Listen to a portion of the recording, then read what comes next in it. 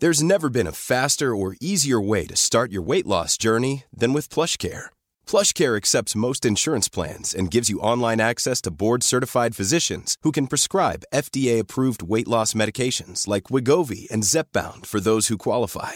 Take charge of your health and speak with a board-certified physician about a weight loss plan that's right for you. Get started today at plushcare.com/weightloss. That's plushcare.com/weightloss. plushcare.com/weightloss. Quality sleep is essential. That's why the Sleep Number Smart Bed is designed for your ever-evolving sleep needs. Need a bed that's firmer or softer on either side? Helps you sleep at a comfortable temperature? Sleep Number Smart Beds let you individualize your comfort, so you sleep better together. JD Power ranks Sleep Number number 1 in customer satisfaction with mattresses purchased in-store. And now, save 40% on the Sleep Number Limited Edition Smart Bed for a limited time. For JD Power 2023 award information, visit jdpower.com/awards. Only at Sleep Number stores or sleepnumber.com.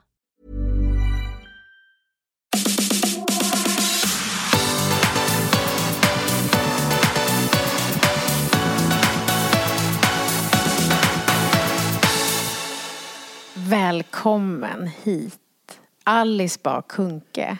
En av de absolut viktigaste människorna i mitt liv. Ja, jag blir ju glad när du... Ja. Men nu ska jag... Tänk att jag blir genuint glad när du säger det. Och ja, men det blir jag ju för att jag delar samma känslor gentemot dig. Ja, det är lyxigt att ha. Och då ska jag säga, poddkompisar, att de 2 människorna som vet allt om mig sitter nu runt det här bordet och spelar in det här avsnittet. Tänk Yvonne vad vi skulle kunna berätta. Faktiskt, man får ju lust ibland. Men vi älskar ju henne också. Så men alla man lyssnare tror ju att hon bara är en härlig människa. Ja. Ja, nej, vi ska inte skrämma dig nu. Jag tänker om vi bara tar över, Yvonne. Jag tänker om vi gjorde det. Att det är faktiskt vi som faktiskt egentligen har en intervention med henne. Eller hur? Och bara avslöja. Ja. Mia, det är något som Yvonne och jag vill tala med dig om. Du, en del av mig blir ändå lite stressad, vilket ju också är väldigt roligt. Nu ska jag göra en sak. Vi har nämligen fått av en norsk poddlyssnare, skrev så fint. Hon bara, hej Mia, det vore jättebra om du bara kunde presentera gästerna lite. Jag förstår ju att alla i Sverige vet vem de är, men vi i Norge vet inte alltid. Så att förutom då Alice, att du är en av de absolut viktigaste i mitt liv, så är du numera professionellt, jobbar du med politik och jobbar i Europaparlamentet. Ja, jag är Europaparlamentariker för Miljöpartiet och arbetar då i den gröna gruppen med alla miljöpartister från alla olika EU-länder. Precis.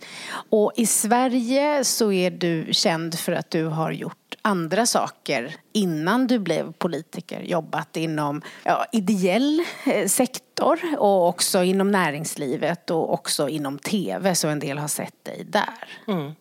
För länge sedan. För länge sedan. Men Sverige är ett litet land. Sverige är ett litet land. Men vi kommer tagga, för jag tror att ni som lyssnar nu som inte vet vem Alice är innan, ni kommer tycka att hon är spännande. Så vi kommer tagga hennes Instagramkonto när vi lägger upp. Och det är @AliceBahKuhnke. I ett enda ord. Följ henne på Instagram, det vill jag säga redan nu. Jag tycker du gör det väldigt, väldigt bra. Ja, vad bra att du tycker det. Ja. Jag tycker det är ganska... Alltså det är både lätt och svårt. Det som är det lätta är ju att plocka ut delar från sin vardag och dela det med så många som möjligt för att det ska vara transparent och för att jag vill visa vad man gör som politiker och vilka frågor jag brinner för och vilken värld jag kämpar för. Det som är det svåra, det är att man ibland, eller jag i alla fall, drabbas ibland av lite så här, någon sorts känsla av att det inte är så underhållande. Att det blir lite tråkigt. Och det kanske är för att jag själv också ju följer andra som jag tycker verkar ha så otroligt spännande och färgglatt liv. Och så kommer jag ännu ett möte. Och då känns det lite torrt och furtigt. Men då tänker jag, och sen blir jag ändå imponerad över att det är ändå plus 60 000 som följer en politikers vardag. Jag skriver ju bara om politik, om samhällsförändring, om den världen som jag kämpar för tillsammans med de andra. Och det verkar ju ändå väcka en hel del intresse. Ja, och det tror jag framför allt. Ja, men tack. Och också för att du skriver på ett sätt som gör att man måste inte ha jättemycket förkunskap. För där tror jag ibland att vissa politiker eller andra som inom vissa områden gör det lite smalare än vad det skulle behöva vara. Därför att de pratar som om alla förstod hur allt går till. Eller hur allt är uppbyggt och hur allt fungerar. Så att jag vet att det är flera som har sagt till mig som följer dig som inte röstar på ditt parti. Men som gillar att följa dig för att de lär sig politik. De förstår hur allt hänger ihop. Och de gillar liksom, det blir liksom, man lär sig något och du underhåller. Ja, och det är ju de följarna som jag kanske uppskattar allra mest. Alltså de som verkligen skriver tydligt till mig. Jag röstar inte på Miljöpartiet. Men jag tycker det är så intressant och spännande och bra det du gör. För då har jag ju på många sätt lyckats att just göra det som du beskriver. Folkbilda, tala om vad politik är och hur man kan göra det. Men också lyfta frågorna. Och kanske finns det en chans att de sen förstår att det hänger ihop. Och att man kanske behöver rösta på de gröna också. Men jag tänker också så här att det där som vi började med. Just din otroliga mångsidighet. Alltså så många områden du har varit inne i. Man måste vara en väldigt spännande människa. Och känslan av att inte vara begränsad. Att du hoppar in på så många olika ställen, olika inriktningar. Alltså alltid med att du brinner för det du gör. Det kanske också har gjort att du kan prata med människor från massa olika håll. Att du är inte så här, vad säger man, rakbakad. Nej. Vad är jag då? Böjdbakad? Vad menar du? Nej. Yvonne, vad betyder rakbakad? Alltså, rakt av bakad in i liksom så här det här du med politik. Du måste säga. Det tycker jag var jättebra. Nej, jag är inte rakt bakad utan jag är bakad på andra sätt. Ja, men jag förstår vad du... Precis. Det är ingen politikerbroiler. Nej, ni är smarta. Nej, precis. Ingen broiler. Precis. Nej, men jag förstår vad du menar. Och jag har nog alltid försökt att vara modig i de val jag gör. Även om den röda tråden är densamma. Oavsett om jag har arbetat i det privata näringslivet, i offentlig sektorn eller i den ideella sektorn eller inom politiken. Så har jag alltid försökt att ta för mig där jag ser att jag också kan vara hela mig själv. Där jag inte behöver kompromissa. Och det är ju en ynnest. Vilken ynnest att ändå lyckas liksom samla ihop det där modet. Även om jag ofta tittar på dig nu, Mia, har fått be om hjälp för att verkligen också följa mitt hjärta. Att inte välja den vägen där jag kanske kan tjäna mest pengar, utan våga välja en annan väg där jag ändå får tillräckligt med lön så jag kan betala min hyra och ge mina barn mat, men där jag också kan vara med hela mig själv. Att då få en hjälp att bli knuffad i den riktningen är ju en fantastisk sak, och jag har tagit den chansen.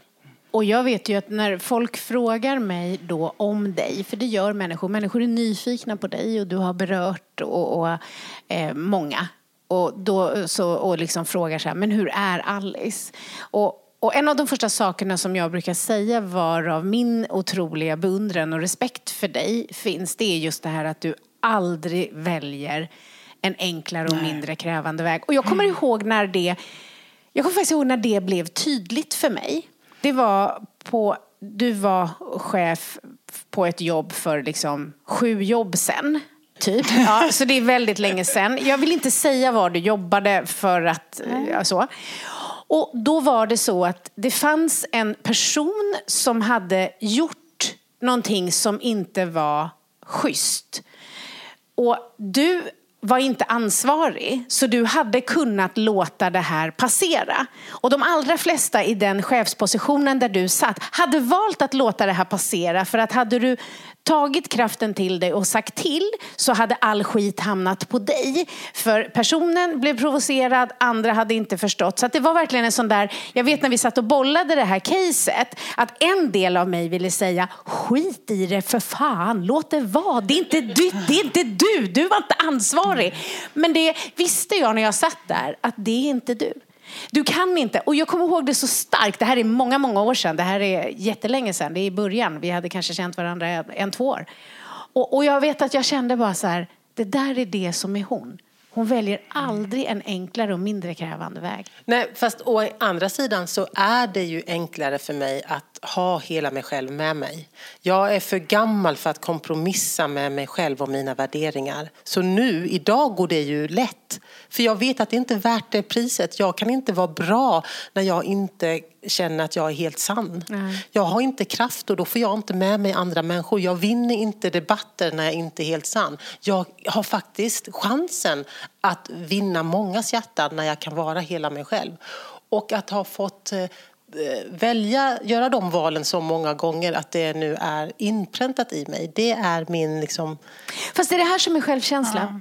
Alltså, första gångerna som du valde att agera utifrån det som var rätt, även om det var extremt sårbart, för du visste att du riskerar att få skit eller att bli illa omtyckt eller att inte är så. Så det var ju en handling i att stärka sin självkänsla.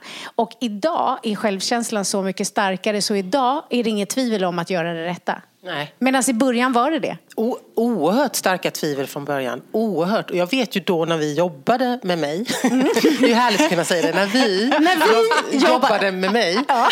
Och jag verkligen tog del av era verktyg och metoder. Då vet jag ju hur ofta du sa till mig. Nej, men du bara gör det nu. Jag bara, men jag är rädd och det är svårt. Jag vet inte. Men bara gör det. Lita på mig. Bara gör det. Bara hoppa. Och idag när jag tittar tillbaka, för nu är det ju 20 år sedan, kanske mer, jag vet inte hur länge sedan det är. Då kan jag ju nästan inte förstå att det var så svårt för mig då att våga hoppa, att släppa taget. Och idag är det så självklart. Ja, det är ju underbart. Men jag har ju varit med hela tiden. För mig, bilden av dig, det är ju också så här, du är så otroligt passionerad i det du gör. Du har så otroligt mycket känslor. Jag vet någon gång jag vet inte om det var ni två som var på semester eller om det var du som var på semester i ett land som, ja, men där det är väldigt fint att vara på semester om man har pengar. Men att man ser verkligen hur skitigt det är när man inte har. Och du kunde inte slappna av, du bara grät. Alltså det är så otroligt genuint. Alltså och det är inte helt lätt att alltid följa när man känner så mycket för någonting. Och ändå tar de här besluten. Att liksom kämpa för saker eller hantera eller inte gå sönder. Det är också så här, det är otroligt inspirerande. Ja, men allt det här går ju också väldigt mycket lättare när man vet att man inte är ensam. Ja. Alltså jag kan direkt erkänna att jag tror att jag hade haft svårt att vara sann mot mig själv och låta mig ledas av mina värderingar om jag hade känt mig helt ensam. Jag söker ju hela tiden upp andra människor. Jag är ju en gruppmänniska. Alltså jag hittar dem. Om jag kommer in i ett helt rum och jag är osäker för vad är det här egentligen för sammanhang och vad är det för konstiga saker de pratar om. Då håller jag ju på att leta tills jag hittar någon liten gubbe i ett hörn som delar mina värderingar. Och så sätter jag mig bredvid honom. Ja, jag är som en sökhund. Jag sniffar mig fram. Jag har alltid velat höra till. Och då behöver inte det vara i någon större grupp. Jag behöver inte höra till majoriteten. Men bara hitta någon annan så är vi i alla fall 2. Och sen kanske vi 2 hittar ytterligare. Och så blir vi 3. Och så kanske den tredje kanske ändå vacklar av och inte vill vara med. Nej, men då hittar vi en annan tredje. Och sen hittar vi en. Alltså sådär, jag söker hela tiden mig till andra och bildar en flock. Om den så är. Du är väldigt bra på att bilda flock. Det här är verkligen du. Och det tänker jag att du har haft nytta av nu när du har kommit ut i Europa som parlamentariker. För där vet ju ingen vem du är. De har ingen relation till det. Och det var så roligt för jag känner, och det gör du också, en reporter på SVT, en journalist som har intervjuat dig och mig tillsammans för länge sedan. Och då så när jag berättade, eller vi pratade om att du skulle ut i Europa och då så sa hon, nej, det kommer nog det blir så kul. Många är inte förberedda på hur himla tråkigt det är där och hur lite de faktiskt syns i media och ingen vill höra det som jobbar med det kalas för Alice. Hon kommer älska att vara där och bara få göra det hon faktiskt vill göra, som ju faktiskt handlar om det som är politiken. Ja. Och där har ju du lyckats hitta många gubbar och gummor och nätverka ihop det med och hittat liksom olika, vilken grupp du tillför och allt det där. Ja, och det har ju varit en enormt, vad ska jag säga, en stärkande känsla och som har gjutit än mer kraft i mig. Jag har ju aldrig känt mig starkare. Och ibland tänker jag att det hör till åldern. Man närmar sig 50. Det är klart att man ju genom livet har lärt sig vad man tycker om. Man har lärt sig vad man är mindre bra på, vad man är bra på och vilka sammanhang man vill vara i. Men att jag nu ändå tog det här steget och att jag är i ett annat sammanhang än det svenska, att det är då EU och de här 27 medlemsländerna som är min plattform, och jag jobbar mycket med tyska gröna, franska gröna och försöker påverka då andra konservativa och socialdemokrater från andra länder. Det har ju givit mig en enorm känsla av att de frön, eller de små verktyg som jag ändå utvecklar hemma och som blev min verktygslåda, det är ju samma verktyg som fungerar ute i världen. Exakt samma verktyg. Det är liksom inte så att vi har egna här i Sverige som bara fungerar i svenska sammanhang. Utan samma verktyg för förändring, för att få med sig människor, för att göra fel och göra rätt och så vidare och så vidare. Det är exakt samma. Och det har ju gett mig ännu mer råg i ryggen. Mitt självförtroende är ju också på topp bredvid självkänslan. Mm. Jag känner mig väldigt, väldigt stark och det är väldigt härligt. Det är underbart. Vi skrev då, eller då menar jag mig. För Yvonne har ju liksom inga sociala medier. Hon har en profil där det ligger en bild på vår poddbild ligger där. För jag har sagt att annars verkar du helt galen. Så att det ligger i alla fall där hon har gjort ett inlägg, eller det är jag som har gjort det, jag har tvingat henne, om att vi har en podd så att man kan skriva där. Men jag skrev då från oss på mitt Instagram och Facebook och frågade vad våra poddkompisar, för vi gör ju podden för våra lyssnare, vad de ville att vi skulle fråga för frågor. Så nu kommer lite frågor som vi har fått. Ja, spännande. Då är det en kvinna som säger så här: jag ser dig, Alice, som väldigt modig. Varifrån kommer ditt mod? Du har gjort så många olika saker och jag uppfattar det som att du går din egen väg. Ja, jag är ju modig idag. I alla fall just nu. Men jag skulle nog vilja påstå att jag har tränat upp modet. Jag har utvecklats enormt. Jag är mycket modigare idag än vad jag var tidigare. Det betyder kanske inte att jag inte tog steg när jag var ung. Men då gjorde jag det också ibland av rädslor eller av andra saker. Idag är det mycket mer rent och starkt. Ja, så jag har övat upp mitt mod. Jättebra svar tycker jag. Jag tycker faktiskt att det är det som är bra att svara. För det ger också hopp. Eftersom vi känner dig och vi vet ju att det är sant. Att du har agerat. Och varje gång man gör någonting så blir det ju lite lättare nästa gång. Så att det handlar ju om att både öva i att lyssna på sig själv. Öva i att agera utifrån det som är rätt och riktigt och viktigt för en själv. Alltså lyssna på sina värderingar, jobba med sitt självledarskap, hela tiden vilja och träna på det. Ja, och kasta sig ut. Därför att varenda gång man gör det, när man går ut på osäker mark där man inte har svaren, där man inte riktigt vet vart stigen ska leda, så övar man ju att gå på okända stigar. Och jag tror inte att det finns någon genväg egentligen än att göra just det. Jag tänker också någonting som vi har, som också har tränat på självledarskapet, just det att vi är väldigt bra på att ringa upp och bolla och fråga. Dels att man får support, men också så att man får chansen att känna vad är rätt för mig och inte. Och just det där att man inte måste vara perfekt hela tiden, utan man behöver, precis som du sa också, det där med att man är inte ensam. Man tar med sig. Ja. Men du har helt rätt i det, Yvonne. Och just detta att våga vara inte perfekt. Det slår mig i stort sett varje vecka. Hur lite utrymme det finns idag för oss alla, nästan oavsett vilken ålder vi är i och oavsett vilket kön eller könsidentitet man har. Att man ska kunna checka i vissa rutor för att vara lyckad eller för att få känna sig lycklig eller glad eller misslyckad. Det finns hela tiden normer och ramar att hålla sig inom. Och det är ju få saker som är så begränsande för vilken potential vi människor egentligen har. Som att man måste vara på ett visst sätt för att vara någon som får vara tillräckligt glad. Och varenda gång jag själv känner att jag vågar och tar modet till mig att inte anpassa mig efter de här normerna som finns, så känner jag att jag blir lite starkare och friare. Så jag fyller ju på min frihetssäck. Jag vill ju vara helt fri. När jag ser helt tokiga tanter på gatan, då tänker jag, fy fasen vad skönt. Och ser jag ju också hur långt jag har kvar. Ja, då finns det som har helt konstiga kläder, ser jättekonstigt ut, som barn blir rädda för. Då känner jag, she's the one. Det är dit jag ska bli den här tokiga tanten, för hon är helt fri. Hon skiter i vad människor tycker henne. Är inte det befriande? Underbart. Men de är ju inte så många. Varför är de så få? Ja. Men de är ju inte så många. De är inte så många. Vi anpassar oss, vi klipper oss till samma frisyrer i stort sett. Vi har samma kläder, vi beter oss likadant. Men det är ju så underbart när det finns någon som sitter och skrattar högt och har konstig frilla. Ja, och gör på sitt sätt. Precis. Jag brukar använda faktiskt när jag coachar någonting som du sa i en intervju för många år sedan faktiskt. Eller relativt många år sedan. Och då var det någon som intervjuade dig och sa så här, men gud, du har barn, du har karriär, du har, alltså så här, och satt och öste på. Hur hinner du med allting? Och då svarade du bara helt enkelt, nej men det gör jag inte. Men man kör på ändå.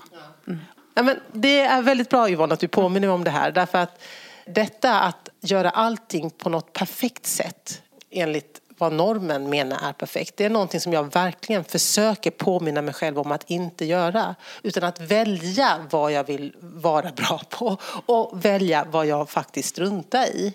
Jag kan ju välja att alltid städa mitt hem innan barnen tar hem kompisar. Därför att barnen inte ska få ett intryck av att vi har ett stökigt hem. Eller kan jag välja att, nej vet du, den där tiden det skulle ta för mig att städa varenda gång en unge drar hem en annan unge. Jag kanske hellre väljer att laga god mat och äta god mat på den tiden. För dygnet har ändå bara 24 timmar. Jag kommer inte hinna med allting. Alltså men jag möter ju många föräldrar som slår knut på sig själva för att det måste vara fint hemma också, och därför blir stressade och stå och äta ovanför diskbänken. Ja, men, det här är bara som ett löjligt exempel på att jag... Men det är precis det här att, och också så här, som också är så bra med hela det här, att när man då kanske har barn som är i olika åldrar och håller på att växa upp och en karriär, så då kan man inte också hinna med att träffa 7-8 olika väninnor varannan vecka, gå på teatrar och på olika, alltså allt det där som man skulle kunna tänka eller sig. Eller följa tv-serier. Jag frågar mig hela tiden, har du sett den här Netflix? Jag har inte sett på Netflix, vad är det? Nej, men jag har inte sett någonting. Nej, men du får hela tiden där och träna och göra så här. Nej, men jag har fått välja bort det. Precis. Och det vet att ni måste göra det. Just det här, att, och det vill jag verkligen säga till alla som lyssnar, att så här, det är inte svårt att välja bort tråkiga saker, utan konsten för att få ihop det är att lära sig att faktiskt välja bort saker som är kul. Och det är det en del inte klarar, och därför blir det den här oerhörda pressen och riskerar att bli utbränd. Allt det, för ingen får ihop allt. Nej, och det finns ju till och med de som känner sig pressade av vänner därför att de inte säger ja till allt som deras vänner säger att de borde göra tillsammans därför att det är roligt. Och så gör de det. Vad är det för vänner? Jag har inga sådana, eller jag har ju knappt några vänner, men du har mig. Jag är väldigt flexibel. Nej, men jag har ju inga sådana. Jag skulle inte stå ut med människor som tjatar på en. Kom med på den här middagen, gör den här träningen, vi måste gå och göra detta. Bara tyst, hej då. Ja. Nej, men, jag har inte tid. Nej, men sådana vänner har jag inte heller tid med. Då är man inte vän med mig. Istället, jag vill ha vänner som alltid finns där, även om vi hörs en gång om året. Och jag finns där för dem oavsett om de hör av sig ofta eller inte. Men inte människor som tjatar på mig eller som ger mig dåligt samvete för att jag inte gör allt det där roliga. Och innan vi släpper det här med mod, så är det ju så att du har ju haft lite speciella jobb, får man ju säga. Att du var ju kulturminister i flera år och nu är du parlamentariker. Och just det här att tacka ja då eller ens som du kandiderade ju till EU-parlamentet och till ministerposten så fick du tacka ja. Modet det krävdes, för det är ju ett jobb som är helt annorlunda som man inte haft möjlighet att prya eller praktisera på innan, om man säger. Hur var det? Ja, men först och främst så gör jag ju aldrig något helt själv. Alltså jag bollar ju. Alltså jag bollade ju med dig. Jag bollar med mina närmsta förtrogna. Och det gör ju att jag alltid har... Jag är ju inte bara en hjärna och ett hjärta och en mage. Utan jag är ju kanske 4 hjärnor, 4 hjärtan och 4 magar. Och så låter jag då mina förtrogna också sova på saker över natten om jag har en natt på mig. Det där, jag är aldrig ensam. Alltså det här hoppas jag att alla hör. Och det här försöker jag påminna mina barn om. Jag går aldrig själv. Jag vandrar aldrig ensam. Jag vandrar alltid med andra människor. Jag tycker till och med det både skrämmer mig tanken att vara helt ensam, och jag tycker det är korkat. Därför, varför ska jag vara det? När det finns andra människor som är klokare än vad jag är, och det finns människor som tillsammans med mig blir klokare än de flesta andra. Så att jag är aldrig ensam. Det är nog det första, det där varför eller hur jag vågar tacka ja. Därför att jag gör aldrig något själv. Jag är alltid flera personer som inte syns, men de står bredvid mig, bakom mig, tar emot mig. Det ger mig ett enormt skyddsnät. Ett känslomässigt skyddsnät, en trygghet. De älskar mig, de går med mig, de är med mig i de beslut jag tar. Så det är det ena. Men däremot också nu, idag när jag är folkvald. Förstår ni detta stora? Jag är vald av folket. Jag får varje dag i stort sett meddelande från människor vars röst jag bär, som vill att jag ska driva exakt de frågorna jag driver. Hör ni innesten? Hör ni detta? Att jag har sån enorm tydlighet i mitt uppdrag. Jag vet precis vad jag ska göra varje dag. Så även om det står hundratals andra personer och skriker, du är dum i huvudet, du gör fel och hur kan du, usch vad du är äcklig och ful. Så har jag ju de som faktiskt har sett till att jag har det här uppdraget som parlamentariker. De har valt mig för att göra just detta. Så då säger jag bara till hatarna, nej vänta, jag gör inte fel. Jag gör precis rätt. Detta är precis på beställningslistan vad jag ska göra. Men blir du aldrig lite rädd för att göra fel? Där i början, när du skulle in och det var så nytt. Ja, alltså jag är inte rädd. För jag vet ju exakt vad väljarna har valt mig till att göra. De har valt mig till att kämpa för klimat, miljö och mänskliga rättigheter och demokrati. Så jag ska vara som jag ska söka efter utrymmen, plattformar, rum, bord där jag kan kämpa för de frågorna som väljarna vill att jag ska kämpa för. Däremot är det ju otroligt mycket nytt och nya språk och nya teknikaliteter om hur man skriver ett förslag eller till vilket utskott eller vid vilken tidpunkt man lämnar in sitt tilläggsförslag och så vidare. Så det finns ju massa sådana tekniska processfrågor som ju var helt nya för mig. Och det tar ju några månader, ett halvår att man ska lära sig dem. Men jag är ju inte ensam då heller. Jag ser ju alltid till att jag har medarbetare runt omkring mig som är de klokaste. Alltså jag har varit chef för 20-30 år nu och ledare och har rekryterat oerhört många människor. Jag rekryterar alltid människor som är smartare än jag själv. Och jag ser alltid till att de människorna är olika så att vi täcker upp otroligt olika människor med enorm kompetens. Så då har jag ju någon som är jätteduktig på processer. Så då lutar jag mig mot och den. Där är det ju någon av de sakerna som är också som jag ju säger när folk frågar om dig, är att du är en av de absolut bästa ledarna. Jag har träffat många ledare, jag har coachat många ledare och du är, fy fan vad bra ledare. Det är du verkligen. Och just det här hur du ser vad du behöver, hur du älskar människor som kan det du inte kan, hur du får andra att liksom växa och så. Men tillbaks då till det här med modet, så är det ju så att nu är du folkvald, men när du blev minister så var du inte folkvald, utan det var ju liksom en statsminister som ringde och frågade. Och då var det ju så att där visste vi då som är de här närmaste som är med och bollar, vi förstod ju, och du var ju också förberedd på att det här kommer inte vara så att alla står och applåderar och säger gud vad bra att ni valde Alice, det har vi väntat på. Utan det blev ju en massa annat. Och då är det ju så att det är ju mod att bestämma sig för att tacka ja, veta om att det kommer komma massa förminskningar, skräp och bara sånt, och att ändå välja att den första tiden lägga jättemycket tid på att inte svara på dumma saker i media, för du var ju tvungen att rekrytera din stab. Nej, men det ligger ju också i det som jag har lärt mig, och inte minst då utifrån, eller av era metoder och verktyg, det här att också vara förberedd. Att det är bättre att vara förberedd än gå runt och vara rädd. Jag är alltid förberedd. Det kanske inte syns utåt, men jag är så jäkla förberedd. Ingen tar mig på sängen på de planhalvor jag spelar på, utan jag är förberedd. Jag vet att det kommer kritik, men jag vet också vad jag kan, och jag vet vad jag inte kan, och jag vet vad andra kan. Men i förberedelsen ligger ju så otroligt mycket modsamlande. Man blir ju modigare ju mer förberedd man är.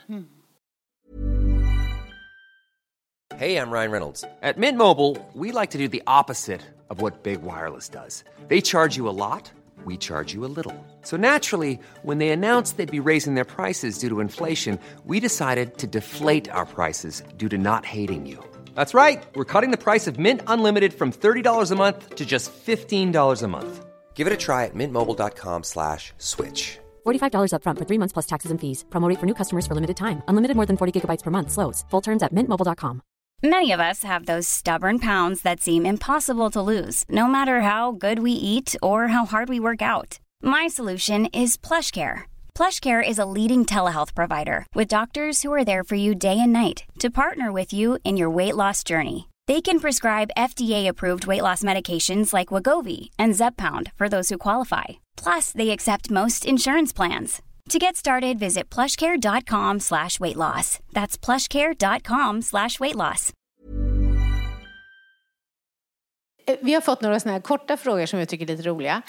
Och då är det en som frågar: vilken rubrik om dig själv har du skrattat mest åt? Ja, men jag har ju skrattat mest åt, men det är ju en rubrik, en löpsedel, och det var ju denna, det har jag berättat om flera gånger. Det var ju en Expressen-löpsedel där det stod något i stil med knarkskandal och Alice. Nej, men på riktigt. Ja, det var ju typ här kan ju jag och Yvonne då med våra historier, och så har vi då fina helylla Alice som liksom... Nej, men den här var ju fantastisk därför att det var ju alltså ett löp i varenda Smålands skog och i stora delar av landet. De har väl lite olika löpsedlar runt om i olika delar av landet.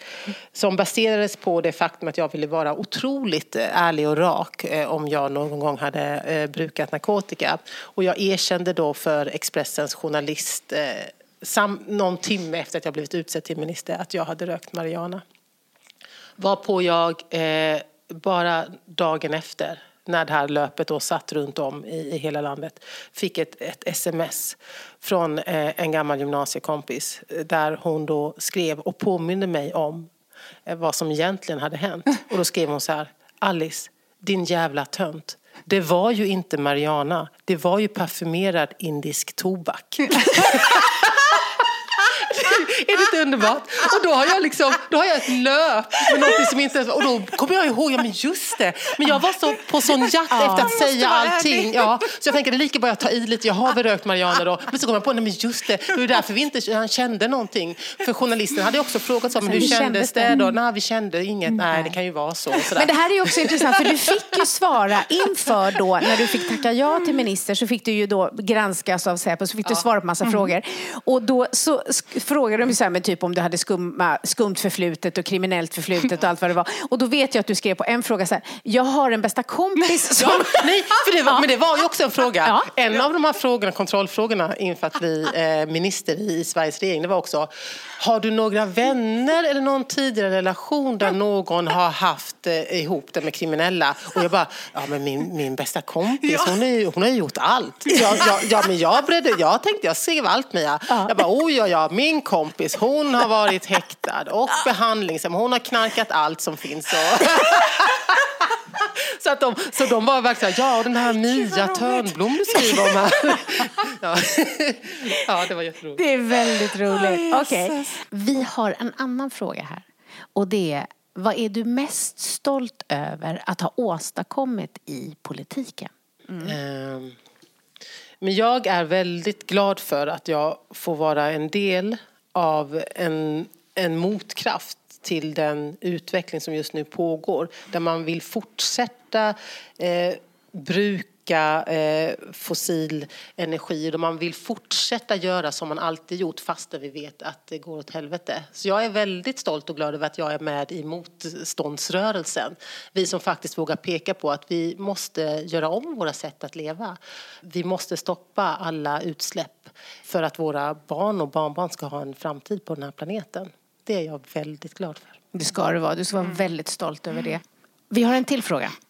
Och det är, har Alice upplevt det som beklämmande och nedvärderande eller till och med rasistiska situationer inom riksdagens väggar? Ja, jag har upplevt... Eller nej, vet du, jag ska vara helt ärlig. Inom riksdagens väggar, ja... Jag har upplevt otrevligheter, men jag har ju också upplevt otrevligheter inom regeringskansliets väggar. Och jag vet inte vilket som är värst, men fördomar, främlingsfientlighet och ren rasism finns överallt. I alla rum, i maktens korridorer.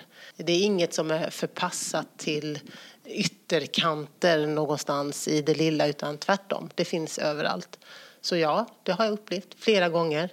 Tyvärr har jag blivit van vid det. Jag får påminna mig själv om att jag har normaliserat rasism och främlingsfientlighet. Men också igen på tal om att öva upp en färdighet i att inte acceptera, så har jag ju också satt det som en rutin att när jag hör allt från sexism, rasism, allmän idioti och elakheter, så markerar jag väldigt snabbt, ibland till och med för hårt. Alltså, vad var det där? Vad menar du med det? Det är inte alltid det bästa. Och jag får påminna mig själv om, vill jag ha rätt eller vill jag ha förändring? Ibland är det väldigt lätt att bara trycka till hårt som fasiken för att jag är trött och orkar inte med att fördomar står i vägen. Men ibland är jag lite smidigare och säger med lite mjukare: du, det där du precis sa, hur tänkte jag, förstod inte riktigt, kan du berätta lite mer och sådär. Ja, för det där är ju viktigt, att det är skillnad på liksom ren och skär rasism som på något sätt är medveten och ett ställningstagande, och okunskap som kan låta väldigt dumt och plumpt. Och att då vara för hård mot en person som bara inte ännu hade förstått hur det där lät. Ja, eller inte hade förstått hur det landade, eller kanske inte ens förstå vad det egentligen är. Vad de sa. Så ska man säga. Ja. Att det är bara en person som inte förstod själv vad den sa. Ja. Och så tycker jag, alltså, rasismen tar sig uttryck på väldigt olika sätt. Den finlirar. Jag läser just nu om hur antisemitismen tar sig uttryck. Alltså hur judehat tar sig uttryck. Den är mellan raderna, men det är samma judehat som fanns för 70 år sedan, för 170 år sedan och så vidare och så vidare. Och det gäller att lära sig, det är också kunskap, förstå alla koder och vilka symbolord som finns i texter för att se att nej, men detta är egentligen ett försök att dölja ett judehat. Och så är det med rasism i stort. Den tar sig uttryck på så olika sätt. Och ibland då finns det människor som säger något antisemitiskt fast de egentligen inte förstår att det var det de sa. Och då ibland är jag trött och säger bara: det du just nu sa, håll käften och säg aldrig det i ett rum där jag finns. Den personen har jag kanske inte lyckats förändra så mycket, utan den blir bara livrädd för mig. Exakt, och känner skam. Skam, ja, och förstår ingenting. Nej. Men ibland säger jag så här: vet du, det där du just nu sa, vet du att jag har precis lärt mig att det är antisemitiskt. Det där kommer från, det där ordet du använder nu, det är ett populärt sätt att uttrycka judehat. Alltså där. Så ibland får man behöver kunskap också för att inte bli en del av någonting man inte vill vara en del av. Nu skulle jag vilja att du berättar, för jag vet ju att du har varit med, ni i Europa har varit med om att göra något helt fantastiskt nyligen. Kopplat till rasism, ja. Ja, precis. Vi är ju alla väl medvetna om dödandet av George Floyd i USA och de protester och de massdemonstrationer som det blev början på, både runt om i USA men också i Europa och andra delar av världen. Och i i EU-parlamentet så har vi ju olika verktyg för att markera både våra egna värderingar och ställningstaganden, men också att påvisa för våra samarbetspartner utanför Europa och utanför EU vad vi tycker är okej och inte. Och USA och Europa, EU, har ju otroligt många starka relationer, inte minst när det gäller handel. EU är ju, och Europa är ju USAs viktigaste handelspartner. Så för mig blev det självklart att vi måste göra någonting. Så då tog jag ett initiativ till att vi skulle markera mot USA. Mot rasismen, mot den strukturella rasismen som tar sig uttryck i bland annat polisvåld. Men också sätta ljuset på rasismen och polisbrutalitet i EU. Jag kom upp med idén. Jag la fram den för den gröna gruppen där jag sitter i styrelsen. Sen tog vi den vidare till de andra politiska grupper i EU-parlamentet. Och till slut så blev det första fördömandet av rasism i USA som EU-parlamentet någonsin har gjort. Och det hände bara för någon vecka sedan. Och det var förstås en häftig känsla att det går. Man kan ha en idé. Alltså väljarna som valde mig, de valde mig bland annat för att jag ska kämpa mot rasism. Och jag kunde liksom gå med deras övertygelse och driva den här frågan ända fram till att man för första gången fördömer rasismen i USA och satte ljuset på rasismen i EU. Och i den här resolutionen som det heter så är det också en rad saker som måste förbättras i EU. Hur vi ska utbilda, hur vi ska sprida kunskap och så vidare och så vidare. Så det är inte bara vackra ord på papper. Och jag var inte den som såg till att det blev så, för det var ju en majoritet sen som vi fick med oss när vi skulle rösta om detta i parlamentet. Men jag la fram idén. Och det är ju ledarskap. Alltså att faktiskt ta en viktig fråga, se till, och det är det, du har ju allt det där att be om hjälp, ta med, hitta en liten gubbe i ett hörn som också kanske kan förstå det här och hålla med. För det var ju så att ni fick jobba ganska mycket för att få igenom det här. Det var ingen enkel sak. Nej. Och jag fick ju fika en del med konservativa gubbar som jag vet har hjärtat på detta stället men jobbar för helt andra partier än Miljöpartiet. Och det går. Det är så jäkla häftigt. Ja, jag är riktigt häftigt. Otroligt imponerande. Ja, visst är det det. Har du själv råkat ut för rasism? För jag vet någon gång Mia börjar synas mer och mer och få lite mera så kallad feedback. Det mesta väldigt härligt. Det här är några år sedan. Mia har fått sitt första hatmejl där det står... och du får ju väldigt mycket bra mejl, väldigt mycket bra feedback och sådär. Men där det står att jag stör mig mest på dig i hela Sverige. Och sen var det 6 sidor i och för sig, arga saker. Ja, arga saker och också mot person. Och hon ringer upp dig eftersom ni bollar väldigt mycket. Och du lyssnar, låter henne få prata lite och sen bara, men Mia, det här är inte ett hatmejl. Ett riktigt hatmejl, det är, hör du, din jävla, och jag orkar inte ens en gång säga orden. Nej. Jag ska döda dig, din familj och hela det här. Och då får man liksom, och jag vet Mia sa till mig, hon bara, jag fick lite perspektiv. Ja. Så, alltså Ja, men det där är intressant. Ja. För det kommer ju med ont och gott. Å ena sidan kan jag ju säga som politiker att om man inte förbereder sig på att utstå kritik, vilket jag tycker ju att det här mejlet var som Mia då tänkte var ett hatmejl, men det var ju mer liksom kritik. Man får vänja sig vid kritik och det får man ta. Och så får man då välja att inte lyssna på den kritiken som kommer från människor som vill en illa. Och istället lyssna på kritik som kommer från människor som vill att man ska lyckas och vara bra. Det där lärde jag mig tidigt. Varför ska jag lyssna på människor som vill mig ont? Det berör mig inte i ryggen om de tycker att jag är den dummaste, fulaste, äckligaste människan som har gått på denna jord. Men om du, Yvonne, skulle säga något sånt, då skulle jag ju verkligen vilja lyssna och förstå. Men vad säger du och varför och hur ska jag bli bättre? Därför att jag vet att du vill mig väl. Men det är det ena. Men sen är det ju också så att jag då tyvärr levt ett liv kantat av hat och hot på grund av att jag är svart. För att jag har mer pigment i huden än många andra just i Sverige. Och det har ju gjort att jag helt enkelt har lärt mig att leva med det. Jag vet ju inte hur livet skulle vara utan att vara hatad och hotad. Det är en del av mitt liv. Det är inget jag är glad för och ingenting jag är stolt över, men det är ett faktum. Men det är något som ger mig kraft i att arbeta mot rasism, att vara en aktiv antirasism, att arbeta för alla människors lika värde och för mångfald. Så jag har ju blivit bättre, starkare, ett mer finslipat verktyg för den kampen, just också på grund av att det här har varit hela mitt liv. Samtidigt är jag ju återigen förunnad på många sätt.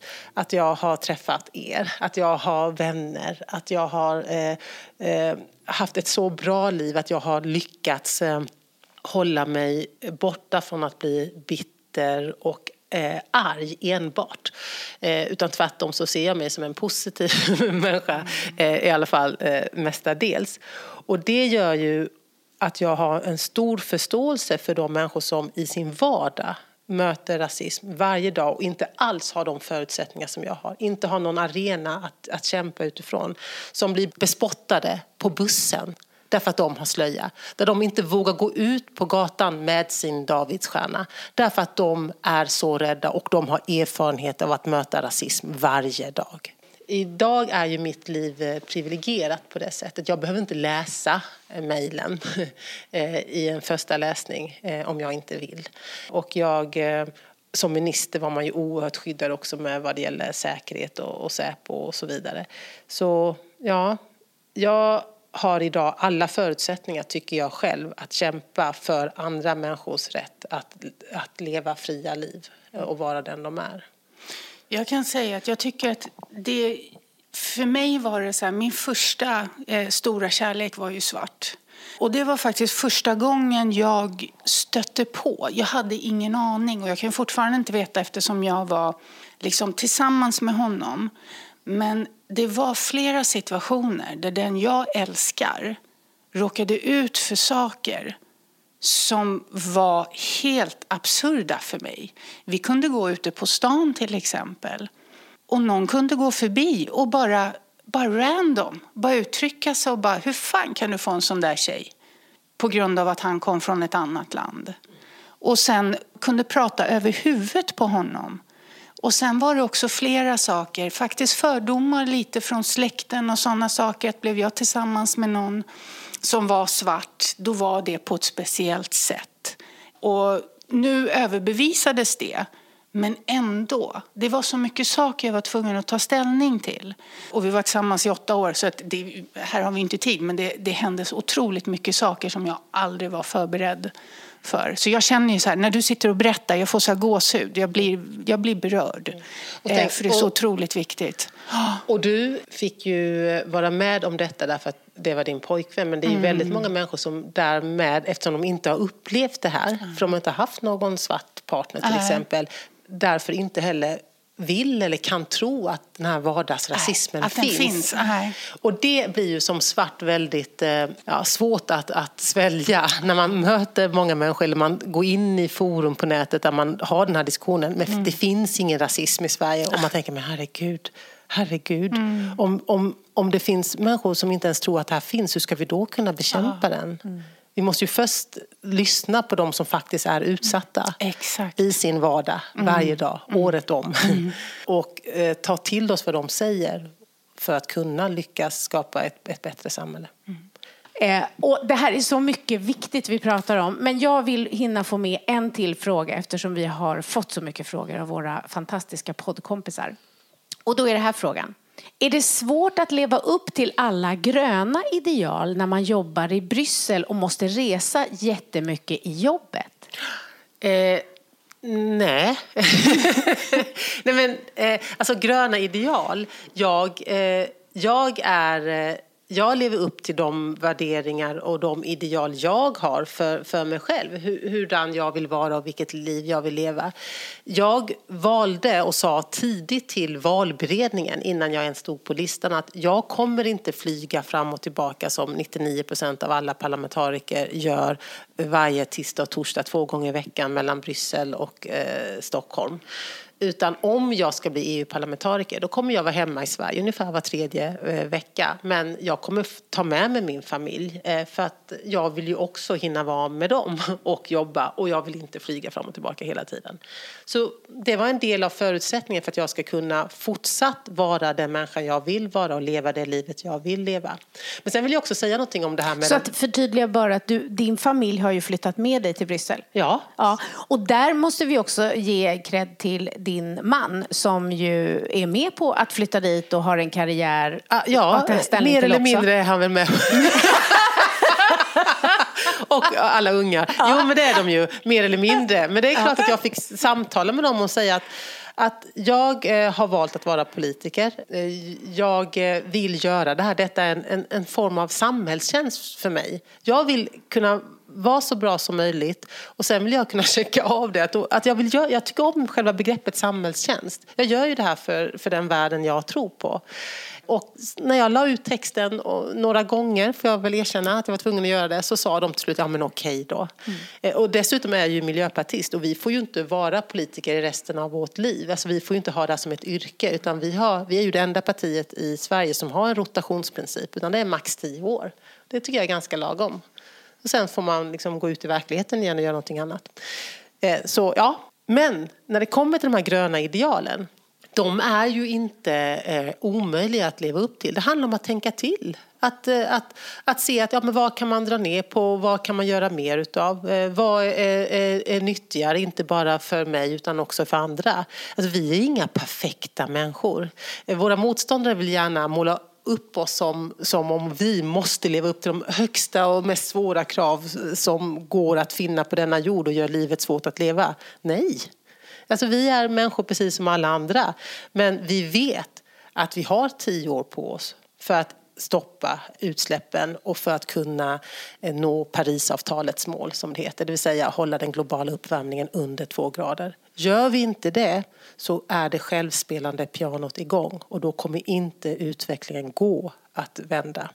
Det betyder att vi måste alla dra våra strå till stacken. Men framförallt så behöver vi ju systemförändringar. Och det är därför jag är politiker. Därför att det räcker inte vad jag eller ni 2 gör som individer. Utan vi måste också ändra hela systemen.